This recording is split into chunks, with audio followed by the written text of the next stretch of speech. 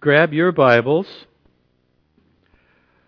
open them up to Romans chapter 4, and we're going to read through verses 13 through 25. We're going to just honor the Lord and honor His Word as we read. I'm going to ask you to stand with me as we read through this passage. Would you stand with me, please? Starting with verse 13, Romans 4.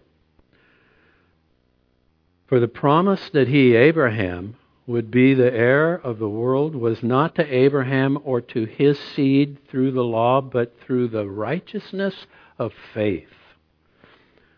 For if those who are of the law are heirs, faith is made void, and the promise made of no effect. Because the law brings about wrath. For where there is no law, there is no transgression.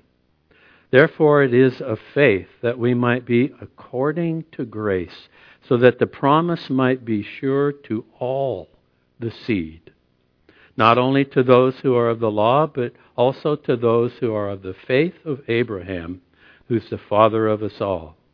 Verse 17, as it is written, I have made you a father of many nations, in the presence of him who he believed, God, who gives life to the dead, and calls those things which do not exist as though they did, who, contrary to hope, in hope believed, that he might become the father of many nations according to that which was spoken, so shall your descendants be.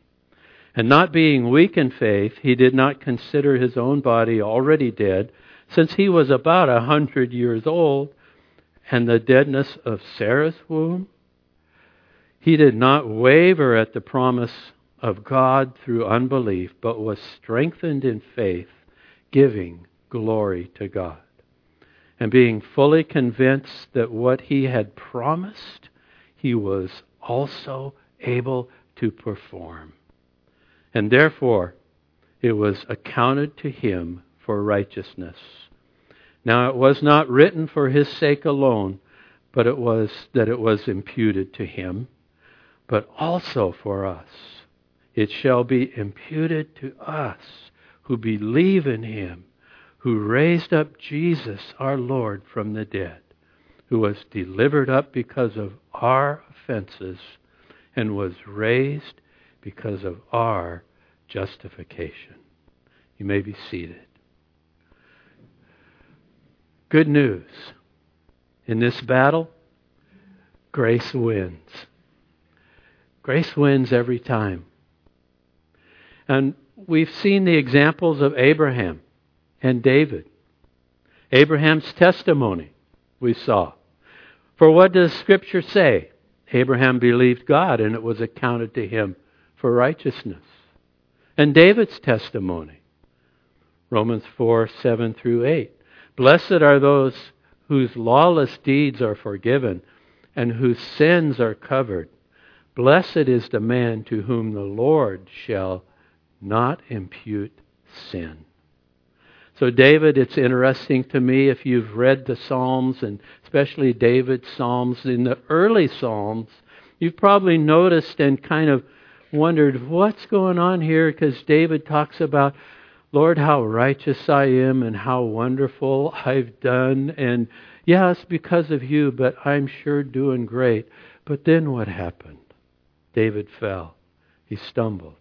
And as a result, that he truly discovered that he wasn't as righteous as he thought he was. Later Psalms reflect this sobering realization from David, like Psalm 32, where he says, I am so blessed. My lawless deeds, they've been forgiven. My sins have been covered. And blessed is anyone, blessed is the man or the woman or the boy or the girl to whom the Lord shall not impute sin. I like that. True story.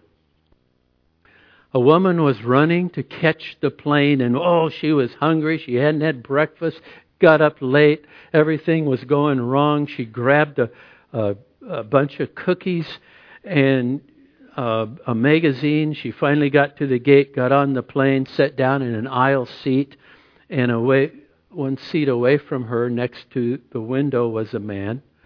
And now that she's sitting down, she's hungry. She reaches over and opens that bag of cookies. And she grabs one. And to her astonishment, the man one seat away also reached in and grabbed a cookie. Utterly amazed at his audacity, she stared at him. Kind of, what are you doing? She grabbed a second cookie. He reached in, grabbed the second cookie. And she was beside herself. She was dumbfounded. The behavior, she'd never seen this kind of behavior before. Puzzled, angry, hungry through the whole flight. She's normally a very polite, gentle, extremely courteous person, but she had just had it. This was too much. And as took the seatbelts off and beginning to head out of the plane, she turned to him and she said, "Sir, you are the rudest person I've ever sat next to on an airplane." Turned and left. And she was so hungry, she went to a restaurant, and to her amazement, as she opened her purse, there was her bag of cookies. You never know what's really going on. You never really know the whole story. Be careful. Like David. You realize sooner or later you're going to blunder. That's why David says, man, so happy is the man or woman whose sins are forgiven. For David, grace wins. I like that. We go to verse 13 of chapter 4. You got your Bibles open? As we look over this passage now and talk about it a little bit, the heavyweight battle between law and grace, here we go. Verse 13. For the promise that Abraham, would be heir of the world was not to Abraham or to his seed through the law, but through the righteousness of faith. And Paul continues this battle, and in your notes, if you look at number 1, Abraham was declared righteous 500 years before the law was even given to Moses on Mount Sinai. It was grace that covered his sins. Obviously, righteousness comes apart from the law. God never intended the Jews to become right with Him by keeping rules and regulations. What was the law? The law was to expose their need for their Savior, the promise who would come someday. It didn't save. Salvation has always been by faith. Look at verse 14. For if those who are of the law are heirs, faith is made void, and the promise is made of no effect. So you look at law and the promise. You look at law and grace. You look at that battle. And you have to understand what Paul is saying. Law and the promise, law and grace are mutually exclusive. You can't have both. Something can't be purchased and free at the same time. One nullifies the other. You can't receive salvation through the work of Christ and your good deeds, good works. Look at Colossians 2:6, the NIV version. So then, just as you received through faith Christ Jesus as Lord, continue to live through faith your lives in Him. The reason I'm bringing this verse up as we look at It's faith and faith alone in Christ alone that brings mercy and grace and forgiveness of sins. You see, for some of us, and at times I think all of us, we struggle with this battle of law and grace in our lives. Even after we've received Jesus Christ as our Savior through faith. And I think that's why Paul reminds us again in this next verse, because he knows that we're going to have a tendency to go back to the law and try to be good enough to earn God's love, when that's not what it's all about at all. So he reminds us, look at the verse 15, the first part of that. Because the law brings about wrath. Stop right there. Think about that. True story. The management of a lakeside resort, they had a problem. Guests would fish off the balconies of their rooms. And with the restaurant located on the bottom floor, many times the fishermen would inadvertently crack the restaurant windows with their sinkers as they tried to cast. The problem was getting worse. They put up more signs. The hotel called a consultant. He solved the problem immediately. The solution is very simple, he said. Remove the signs. This done, they no longer occurred to them that they would fish from the balconies. True story. Galatians believers fell into this trap. Galatians 3:1, verse 1 and 3. And Paul says, "O foolish Galatians, who's cast a spell on you for the meaning of Jesus Christ's death? The fact that he became sin for you and your sins were put on him, and now by his mercy and grace you're set free? It's made so clear to you, you even, like you see a picture of his death on the cross." And verse 3, how foolish can you be? You started your new lives in the Spirit and the freedom of what Christ has done for you. And why are you now trying to become perfect by your own human effort? It's not going to work. And Paul continues his argument here, law versus grace, with a rather strange statement as we finish verse 15. For where there is no law, there is no transgression. And I read that and I kind of scratched my head. What are you getting at, Paul? Well, this is what I came up with. We saw in chapter 3, law's purpose was never to save us. It was to expose our sin. Without a standard, we wouldn't have known that we were in violation. There's no transgression. But you know what? You know you're speeding if there's a sign up there. And if the speed limit is posted, why, now we can all drive under 55 miles an hour, right? Yeah, exactly. It just doesn't work that way.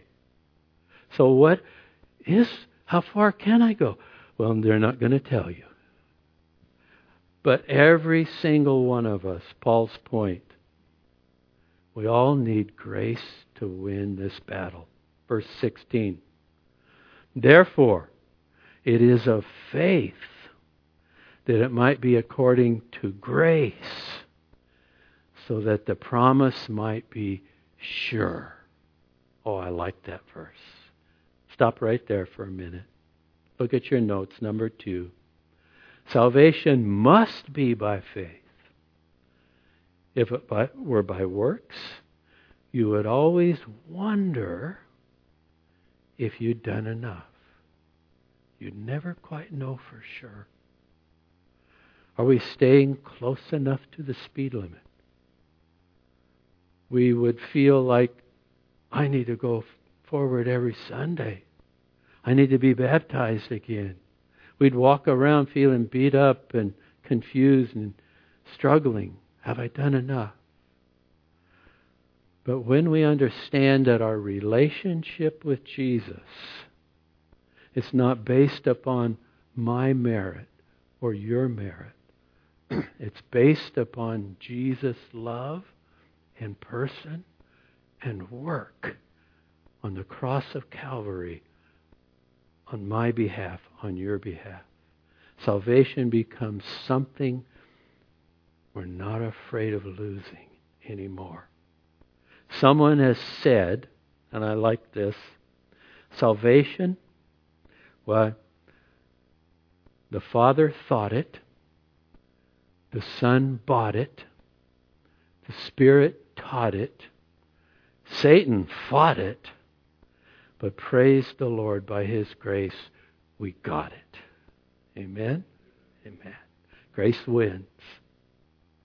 1 John 5:11 through 13. That's why John the Apostle said, this is the testimony. That God has given us eternal life. And this life, it's in His Son. And he who has the Son, you have life. These things I have written to you who believe in the name of the Son of God, that you may know that you have eternal life. I'll never forget the Bible study that we were in here in this auditorium on a Wednesday night quite a number of years back. And there was a very dear friend, a gal, and she says, "What? You're saying that I can know that I will go to heaven?" And we sat down and we went through these very verses. And with tears in her eyes, she said, "I never understood that before. I belong to Jesus. He's not going to let go of me. I'm going to be forever with Him, and my sins are forgiven." Wow. And so, that's why Paul is saying here, therefore it is of faith, verse 16, that it might be according to grace, so that the promise might be sure to all the seed, not only to those who are of the law, but also to those who are of the faith of Abraham, who's the father of us all. So, all there in Greek, you know what it means? All. It's just that simple. It means you. It means me. It means anyone, if they're Jewish background and they put their faith in their Redeemer, they're saved. If you're a Gentile and you hear about Jesus' love and you put your faith in Him, you're saved for eternity. The only way the promise can be sure, for Lee Talley especially, as if it's totally by grace. If all he must do is believe and trust in what I've done for him on the cross because I've loved him, he's going to make it. Wow. And this is my favorite verse. And this is why, because it's about Jesus and what He's done that I couldn't do for myself. 2 Corinthians 5:21, for He, the Father, made Him, my Savior, Jesus, who knew no sin, to be sin for me, for us, that we might become the righteousness of God in Him. Let that sink in. That you may know that you have eternal life. Period. Look at your notes. Number 3. See, apart from grace, we're not going to make it. We'll fall short. We will miss the mark. We will exceed the speed limit. Verse 17. As it is written, I have made you a father of many nations, in the presence of Him whom He believed, God, who gives life to the dead and calls those things which do not exist as though they did. Notice the tense of this verse. God spoke to Abraham in Genesis 17:5, saying, I have made you the father of many nations. Although in reality, it hadn't happened yet. In your notes, number 4, God speaks His promise in the past tense because so certain is His promise because God spoke it, it's as though it's already happened. I like that. God gives life to the dead. Was Paul speaking of Abraham or Sarah's body reproductively? Abraham's 100, Sarah's 90. Or was he referring to Abraham's belief that we read in Hebrews, where if he actually sacrificed his son Isaac, that God would raise him from the grave? From death? I don't know. Probably both. He's the father of faith, you see. So what does genuine faith look like? Paul says, let's take another look at Abraham. Verse 18. Who, contrary to hope, in hope, and I would add, in the sure hope, he believed. Even though it humanly looked hopeless, physically, logically, Abraham believed God. There's a Bible teacher. He was a retired seminary professor. He says, I know a sure way to predict the success of pastors in training. If I can just go to one single sermon. He said, I come to hear if they are big Godders or little Godders. Some men have a God who can't do miracles, hasn't spoken infallibly, doesn't intervene for His people. Well, they have a little God. I call them little Godders. But there are other men who have a great God. He speaks and it's done. He commands and it stands fast. He shows Himself strong on behalf of them who fear Him. These men are big Godders, and God will bless their ministry. Abraham. Well, God said it. I believe it. In his heart, that settles it. Not because of who I am, but because of who God is. The patriarch Abraham, he was a big Godder, and his big God responded to his faith. And a little bit later in the message, we'll see that, yes, he had incredible faith, but it wasn't perfect. We'll get there a little bit later.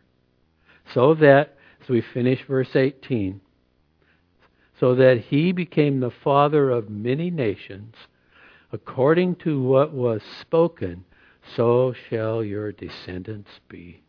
God said it. Abraham believed it. And not being weak in faith, he did not consider his own body already dead, since he was about 100 years old in any reproductive capacity, and the deadness of Sarah's womb. She was 90. Now, I had to find out, so I looked this up. The Guinness Book of World Records. You ready for this? On August 20th, 1997, Dawn Brooke from the UK became the oldest natural mother. And I'm not going to get into what that natural means. Okay. When she gave birth by cesarean section at the age of 59, and then it mentioned this, she conceived accidentally. Duh. Well, the Bible actually tells us that Abraham's wife holds the record. Abraham and Sarah became proud parents after Sarah's 90th birthday. Think about that. Yeah, wow, is for sure. Think about this. Her friend said, "Are you kidding me? Forget it." Her doctor said, "Not humanly possible." The urging that the couple had was only from one place, and that was God's promise. God made a promise, and they refused to give up on the Lord. All I got to say is, amazing. It wasn't that Abraham and Sarah didn't know the facts. They knew. Faith doesn't deny the facts. It just goes beyond the facts. It outreaches logic. Look at number 5 in your notes. When God promises contrary to the facts, faith stops listening to human reason and listens only to God. And I love this verse. This is another life verse that I've always shared. Proverbs 3, 5, and 6. Think about what this verse is actually saying. Trust in the Lord with all your heart and lean not on your own understanding, your human reason, your human ability, your logic. No. In all your ways, trust, acknowledge Him. And what will He do? He'll be a part of your life. And He will guide and direct your paths in the right direction as you trust in Him. So, even though Abraham was 100 and Sarah was 90, they kept locking the bedroom door at night. Think about that. Imagine the clerk at the baby warehouse. Here they come in. We are looking for ourselves for a baby crib. What? Why? We're going to have a baby. You guys are nuts. And the weird baby shower that Sarah must have had, the only lady at that baby shower present that believed she was really going to have a baby was Sarah herself. They humored her. Verse 20. He did not waver at the promise of God through unbelief, but was strengthened in faith, giving glory to God, and being fully convinced that what God had promised, He was able to perform. So between the giving and receiving of Abraham's promise, there was 25 years. Waiting on the Lord is difficult. Have you ever been there? Yeah. It's difficult. That's why they ice the kicker when he gets up to kick a field goal. Sometimes they ice him as he's too late to stop. He kicks the field goal. It's good. They ice him. The next time he starts thinking, I don't know if I can do that again. And he kicks it to the right or to the left. But Abraham, he wasn't going to get iced. He was fully convinced that God was faithful. And he gave glory to God in advance. In other words, he started the high fives before he even teed up the ball. Verse 22. And therefore, the faith that he put in his God, it was accounted to him for righteousness, period. That's great for Abraham. What about us? Well, Paul leaves no doubt. Look at what he says, verse 23.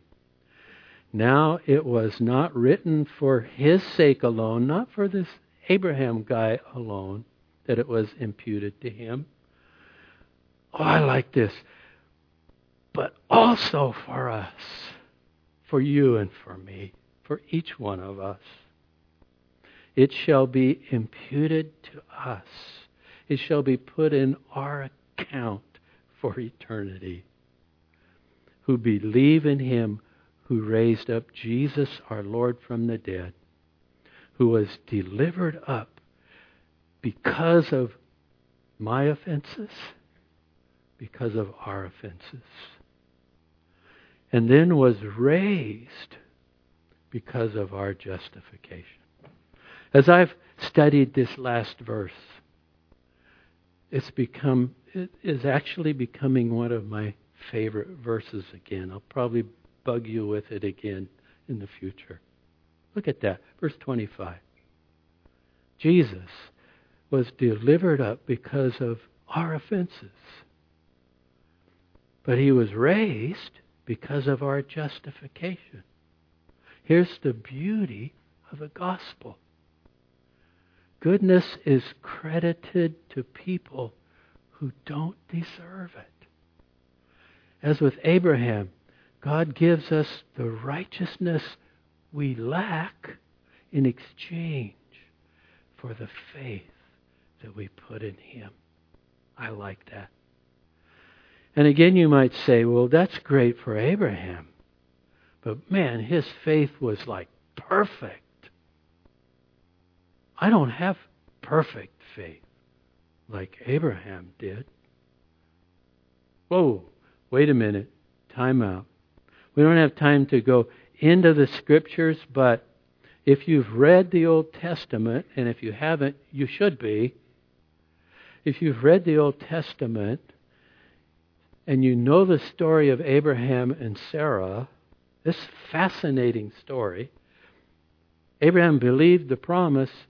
Time started going by, and Abraham and Sarah, they've locked the bedroom door. They've done everything they could. It's just not happening. And they go, well, maybe God needs some help. Huh. And you know his story. You know that the name Hagar isn't just a pair of slacks. There was a maid girl named Hagar. And Sarah, she sent her into Abraham's tent as her proxy to help God be able to keep His promise. Hagar went in a maid and came out a mom. Didn't forget that story. Don't forget it. But number 6 in your notes. Obviously, Abraham also shows us faith doesn't have to be perfect in order to be effective. God's forgiveness covers even our struggles and our lapses of faith. Isn't He incredible? Amen. So this justification that verse 25 talks about is so awesome. God treats me just as if I'd never sinned, even when I stumble and fall short. All the Old Testament saints, every one of them failed in one way or another. They were flawed. As Pastor Jared shared with us the other Sunday, David stumbled and sinned. David was flawed. But not once in the sins of the Old Testament, not once are they rehashed in the New Testament. Evidently, when God forgives, He forgets. I like that. What do you mean? Well, I mean, when we give forgiveness humanly and we mean it, still it haunts us. It's hard for us to forget what someone did to us. But God, when God chooses to forget our sins because they've been put on Christ, they're gone. They're gone. I like that. Your notes number 7 on the cross. Jesus paid for our sins and was raised because of our justification. Raised, and this is what I'm understanding now. Raised to continue to justify us by grace. What does that look like? What does that mean? Today, Jesus is alive, and He's our advocate in heaven's throne itself. As our advocate, our defense attorney, Jesus always lives to make intercession for us continually. Look at Hebrews 7:25. He is able to save completely. And I like the King James, to the uttermost. Those who come to God through Him, because He always lives to intercede for them, for you, and for me. Worship team, come on up. On the basis of Jesus' finished work on the cross, every sin I've ever committed, we've ever committed, when we come to Jesus by faith, every sin we're struggling with even now, every sin I will struggle with in the future as I come to Jesus by faith, is forgiven. It's forgotten. It's gone. Oh, that's forgiveness. That's justification. That's such good news. And why is that possible? It's possible because our Savior, who bore my sins and bore your sins on the cross, rose from the dead, and He's alive. And the accuser of the brethren comes in and he goes, that tally, he's done it again. I heard him. He's blown it. And Jesus simply shows the Father the nail prints in His hands and says, He's mine. I died for Him. He's mine. You see, Jesus is alive, and He continually justifies me and justifies you. In this battle of law versus grace, Paul says, that's how grace wins every time. And we'll close with reading this verse again. He's able. He is able. Don't you love Jesus?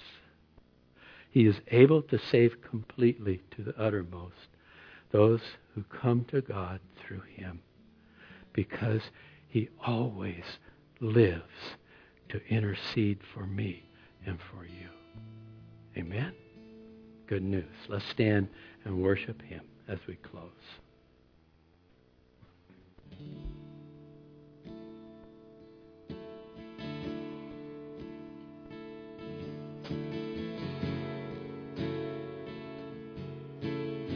On. Law versus grace. But isn't Jesus amazing? And He's alive. Amen. And He just keeps being our advocate. And He's simply our justification. And He's all we need. Isn't He something? In this battle, that's why grace wins every time. It's Jesus. May the Lord richly bless you today. If you'd like to come up with and pray with a gal by the library or these guys up in front, that'd be great. God bless.